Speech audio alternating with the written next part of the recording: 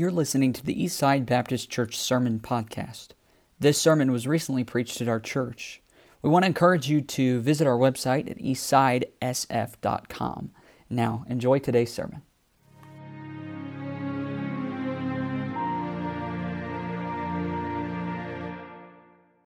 Is your God in a box?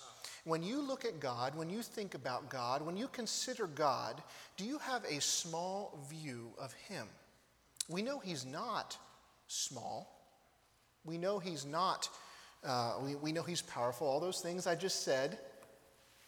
But when you look at God and how He's working in your life, what do you think of Him? What is your thought about Him?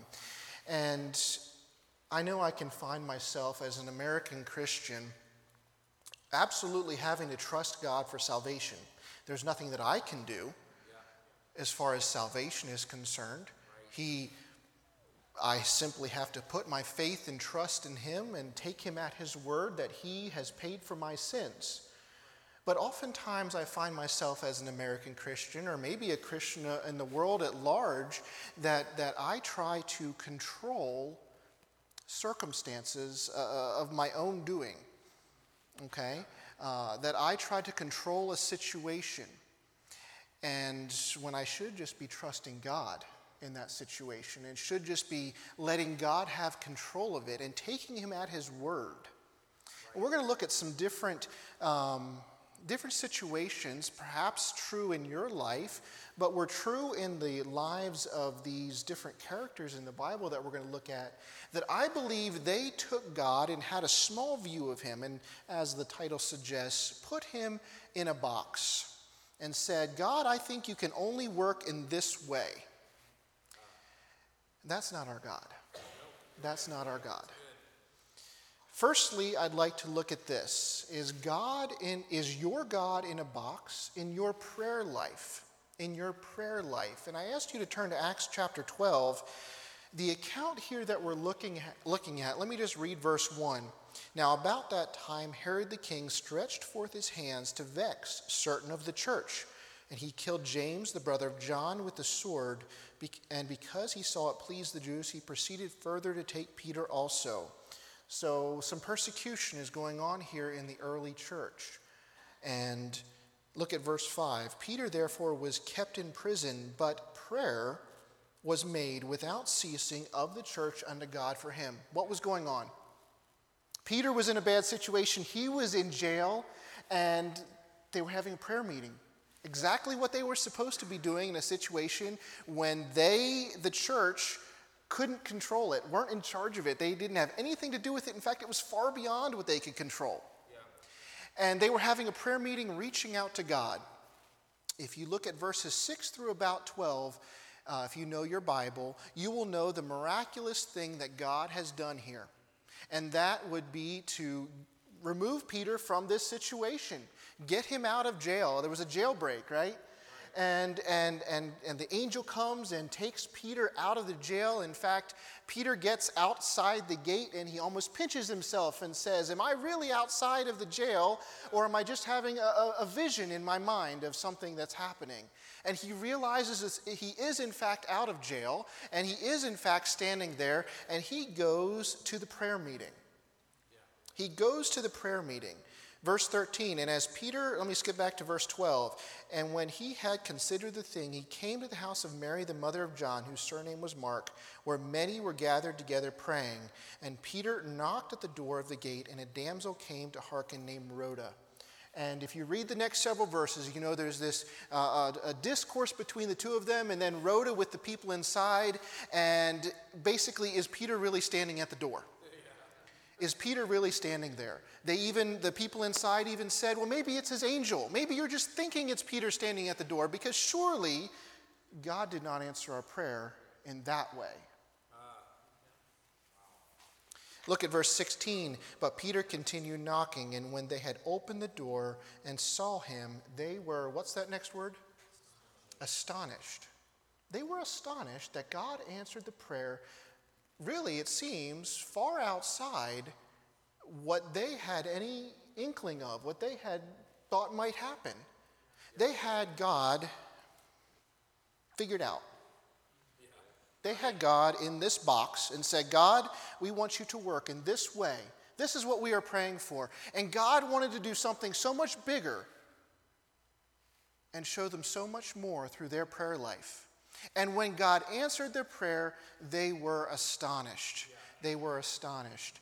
The reason I have some of my children's story in the video is to give you a little taste of what God has done in our lives to this point. As you know, they were both born very early, and God taught us so much during that time. Some would even say back 9-10 years ago that they should not have lived, being how early they were born and such. And some would come to us and say they were astonished at what God had done.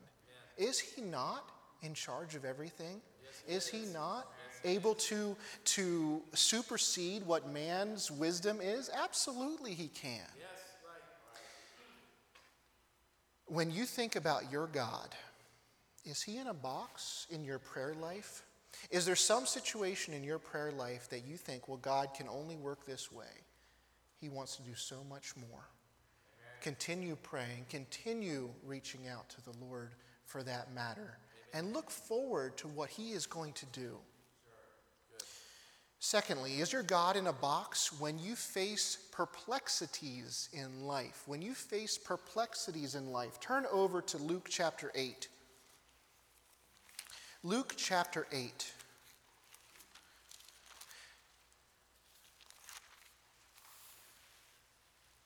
Pastor, I don't know if you alliterate your messages, but preachers often try to alliterate, and I'm struggling with this word, so perplexities is the best I've come up with. If you come up with something better after service, you can let me know. Luke chapter 8 in verse 41 is the account of Jairus and his daughter. If you know your Bible, Jairus comes to Jesus and pleads with him to come and heal his, at that point, just ailing daughter, close to death. If you look at verse 41, it says at the end of that, in verse 42, it says, he had only one daughter, about 12 years of age, and she lay a-dying. But as he went, the people thronged him. So he was there. He came to Jesus and said, Jesus, help me, I am in a terrible situation in my life. Will you do something about this? He was in the perplexities of life. I think all of us can relate to the fact that we have times in our lives that are not only very busy, but perhaps very trying times. Yeah. And when Jairus considered this situation, his daughter was still alive when he came to God and said, God, can you do something here? What happened? If you know those next several verses, you know Jesus comes across with the woman with the issue of blood. I won't say he get distracted because he doesn't get distracted, but he is doing something else. And during that time, the daughter passes away. Yeah. And if you pick it up in verse 49, it says this, and while he yet spake, there cometh one from the ruler of the synagogue's house, saying unto him, thy daughter is dead, trouble not the master. Jairus' day just got even worse. Yep. The perplexities going on in his life got even worse.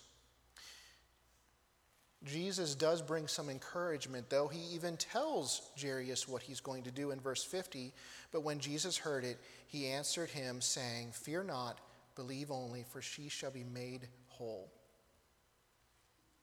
Wow. I'm kind of jealous of Jairus because God told him verbally exactly what he was going to do. If you look down in verse 53, those that were around laughed him to scorn, knowing that she was dead. There was no doubt in everybody's mind that this young lady had passed away.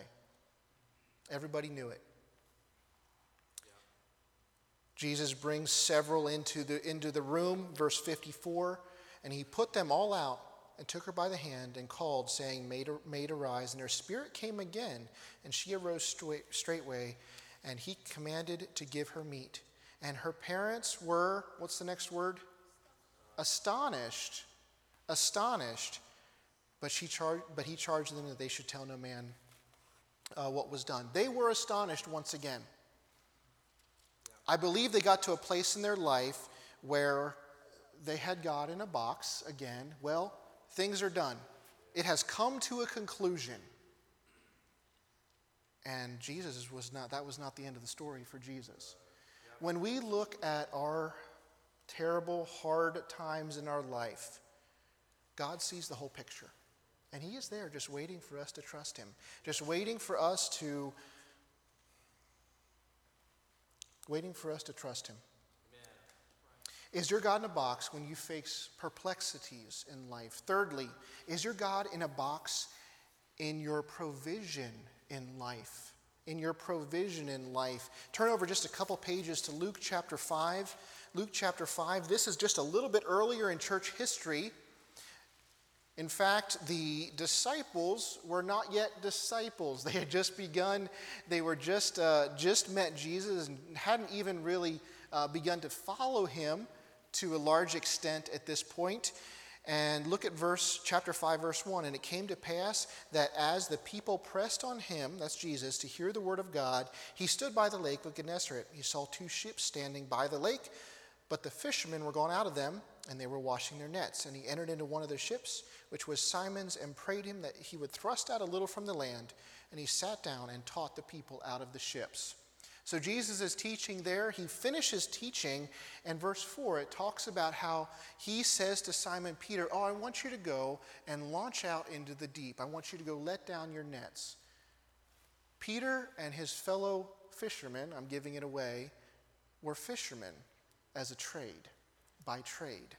That's what they did. If you look at the next verse, in verse 5, they hadn't caught anything the night before. So when you come to it, they hadn't earned any money the night before. Their provision was lacking that day.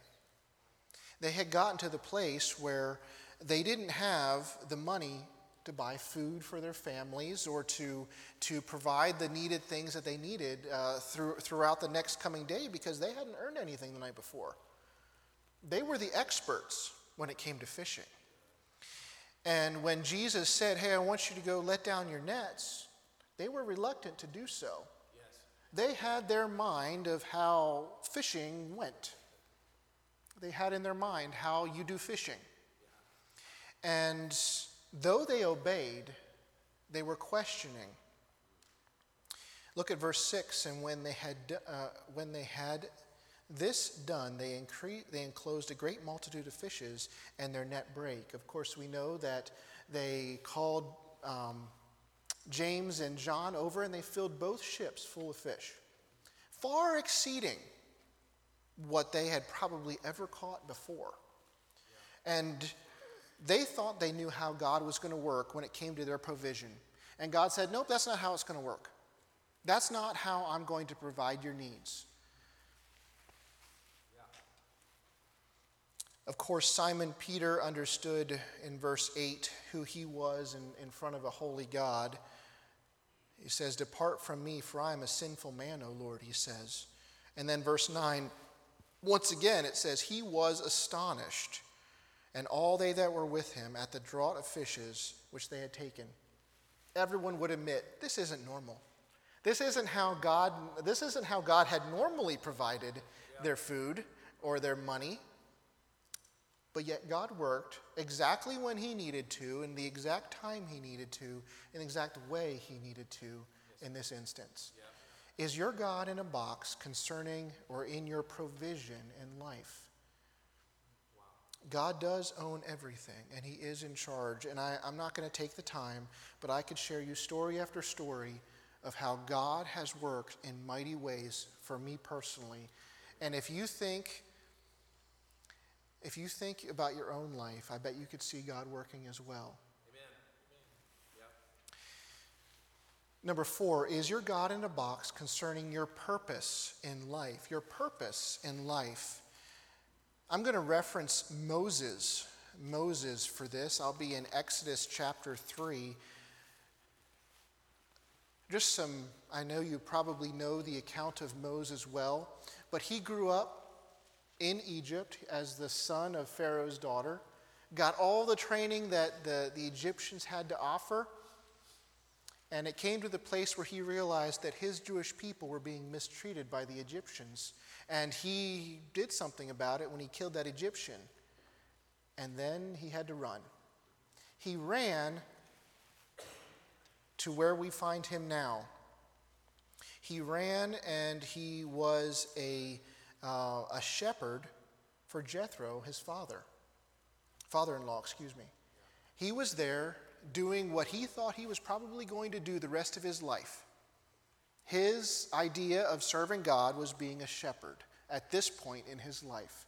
Little did he know, but that God was going to come to him in a burning bush. And God would speak to him out of that bush and begin to direct him a little more fully in the purpose and plan that he had for him.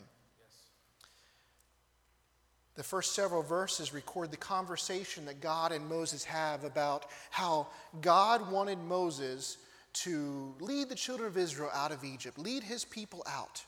But Moses begins to make excuse after excuse of why he was not the one that God really wanted. Moses was very content to stay as a shepherd in Midian. Excuse number 1 is in verse 11. Simply put, it says this, "And Moses said unto God, Who am I that I should go unto Pharaoh and that I should bring the children of Israel out of Egypt?" He's basically saying to Moses, to God, I'm not qualified. I'm not qualified to do this. Yeah. I think we could just think about Moses' life and say, well, you have spoken to pharaohs before. You're probably the most qualified out there of any other Jew, but that wasn't exactly God's answer. He said in verse 12, God said, I'm going to be with you. And in fact, he talks about how that he promised Moses that they were going to come back to that very same spot on that mountain and worship him, worship God on that spot later. Proof that he would not only live through going back to Egypt, but that they would in fact bring the children of Israel out. We'd like to think that that's the end of the story, that Moses said, yes, absolutely, I'm going to obey you, God, because you said that you're going to bring me out to this same spot, so everything is going to be great. But that was not Moses' answer, as we know. He gave some other excuses. In verse 13, he even questions who God is, and whether or not the children of Israel would believe him, that Moses had been sent by God.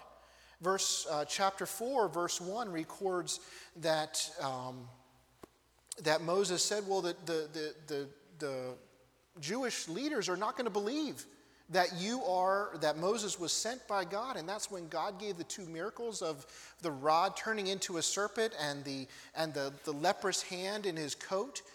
Proof that he was able to perform these miraculous things, and yet Moses still was unwilling to step outside that box that he was comfortable in to what God had waiting for him, the wonderful blessings that God had waiting for him. Chapter 4, verse 10 records how Moses makes the excuse that he was not eloquent, that he couldn't speak well. Now, I don't know if he was or not. But Moses said he was not, and he was making this excuse to God, hey, I just don't know how to speak very well. And God says, hey, in the next verse, Moses, I made your mouth. Yep. I will take charge of this. Is not God capable of that? Absolutely he is. Absolutely he is. And then I think one of the saddest verses in the Bible is this next excuse that he gives. It says this. In chapter 4, verse 13, and he said, this is Moses speaking, O my Lord, send, I pray thee, by the hand of whom thou wilt send. God, you pick whoever you want in this whole entire creation. You pick somebody to go do this task. Obviously saying that he did not want to be the one picked. To step outside this box and serve God in this next phase of his life. Very content to be that shepherd that he was in Midian. Verse 14 of that same chapter records this, and the anger of the Lord was kindled against Moses, and he said, Is not Aaron the Levite thy brother? I know that he can speak well. And also, behold, he cometh forth to meet thee. And when he seeth thee, he will be glad in heart. I love how God says there, I know he can speak well. Of course, he knew that he could control Moses' mouth as well. But I want to focus on the part where it says, and the anger of the Lord was kindled against Moses. After all these excuses, God came to a point and said, Moses, why are you not obeying me, essentially? I have given you everything that you need to do this task. But yet, am I not like Moses very often? I shared a little bit about my testimony, how God called me very clearly when I was 12 years old, that I knew he wanted me to serve in some kind of full-time capacity. But I'll tell you this, I had God in a box. I knew exactly how I could serve God. Now that he had called me into full-time ministry, how was that? I could be an assistant behind the scenes, and I'll serve God that way. Because like Moses, I have some fears of different things, right? Yeah. And God said, well, you can think about that. You can think that now, but I have bigger plans. And it took years for me to surrender to the Lord. In fact, I really didn't surrender to the senior pastorate, shall we say, until my freshman year of Bible college. And I really think that is a daily thing where we say yes to God. But I'm so thankful that God was patient with me and continued to work with me as far as my purpose in life. Yes. Amen. I'll just touch on this briefly. Number 5, is your God in a box in your profession in life? In your profession in life. Simply put, has there been a time when you have personally put your faith and trust in Jesus Christ? We talk about all these different things, our prayer life, our provision, our purpose, and I missed one, provision, perplexities, there we go. Those are specifically speaking to a Christian. But if there has never been a time where you have personally put your trust in Jesus Christ alone for salvation, not by works, nothing that we can do, but personally trusting him that he paid for your sins, that you are a sinner, that he paid for your sins, and that you accept his free gift of salvation, your profession in life is of your own making. And your view of God is one of you're going to do good to get to heaven, or you don't even care about God. God is nowhere in your box, put it that way. I urge you, if there's not been a time that you have personally trusted him as your Savior, that's where you need to start. Yes, sir.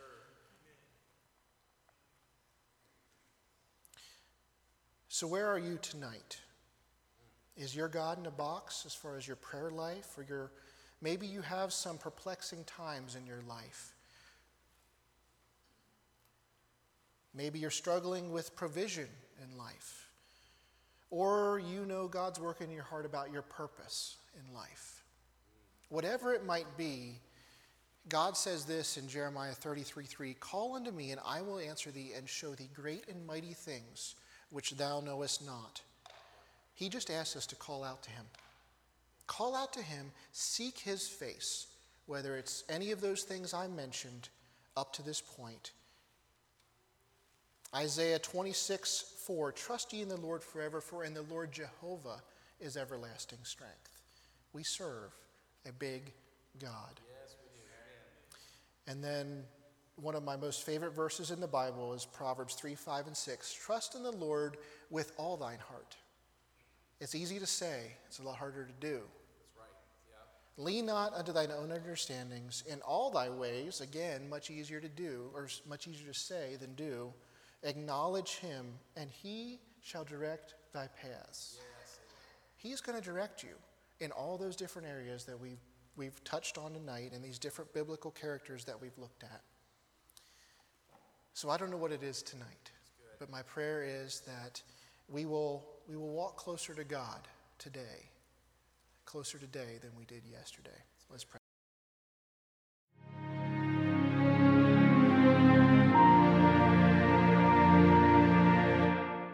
We want to encourage you to visit our website at eastsidesf.com.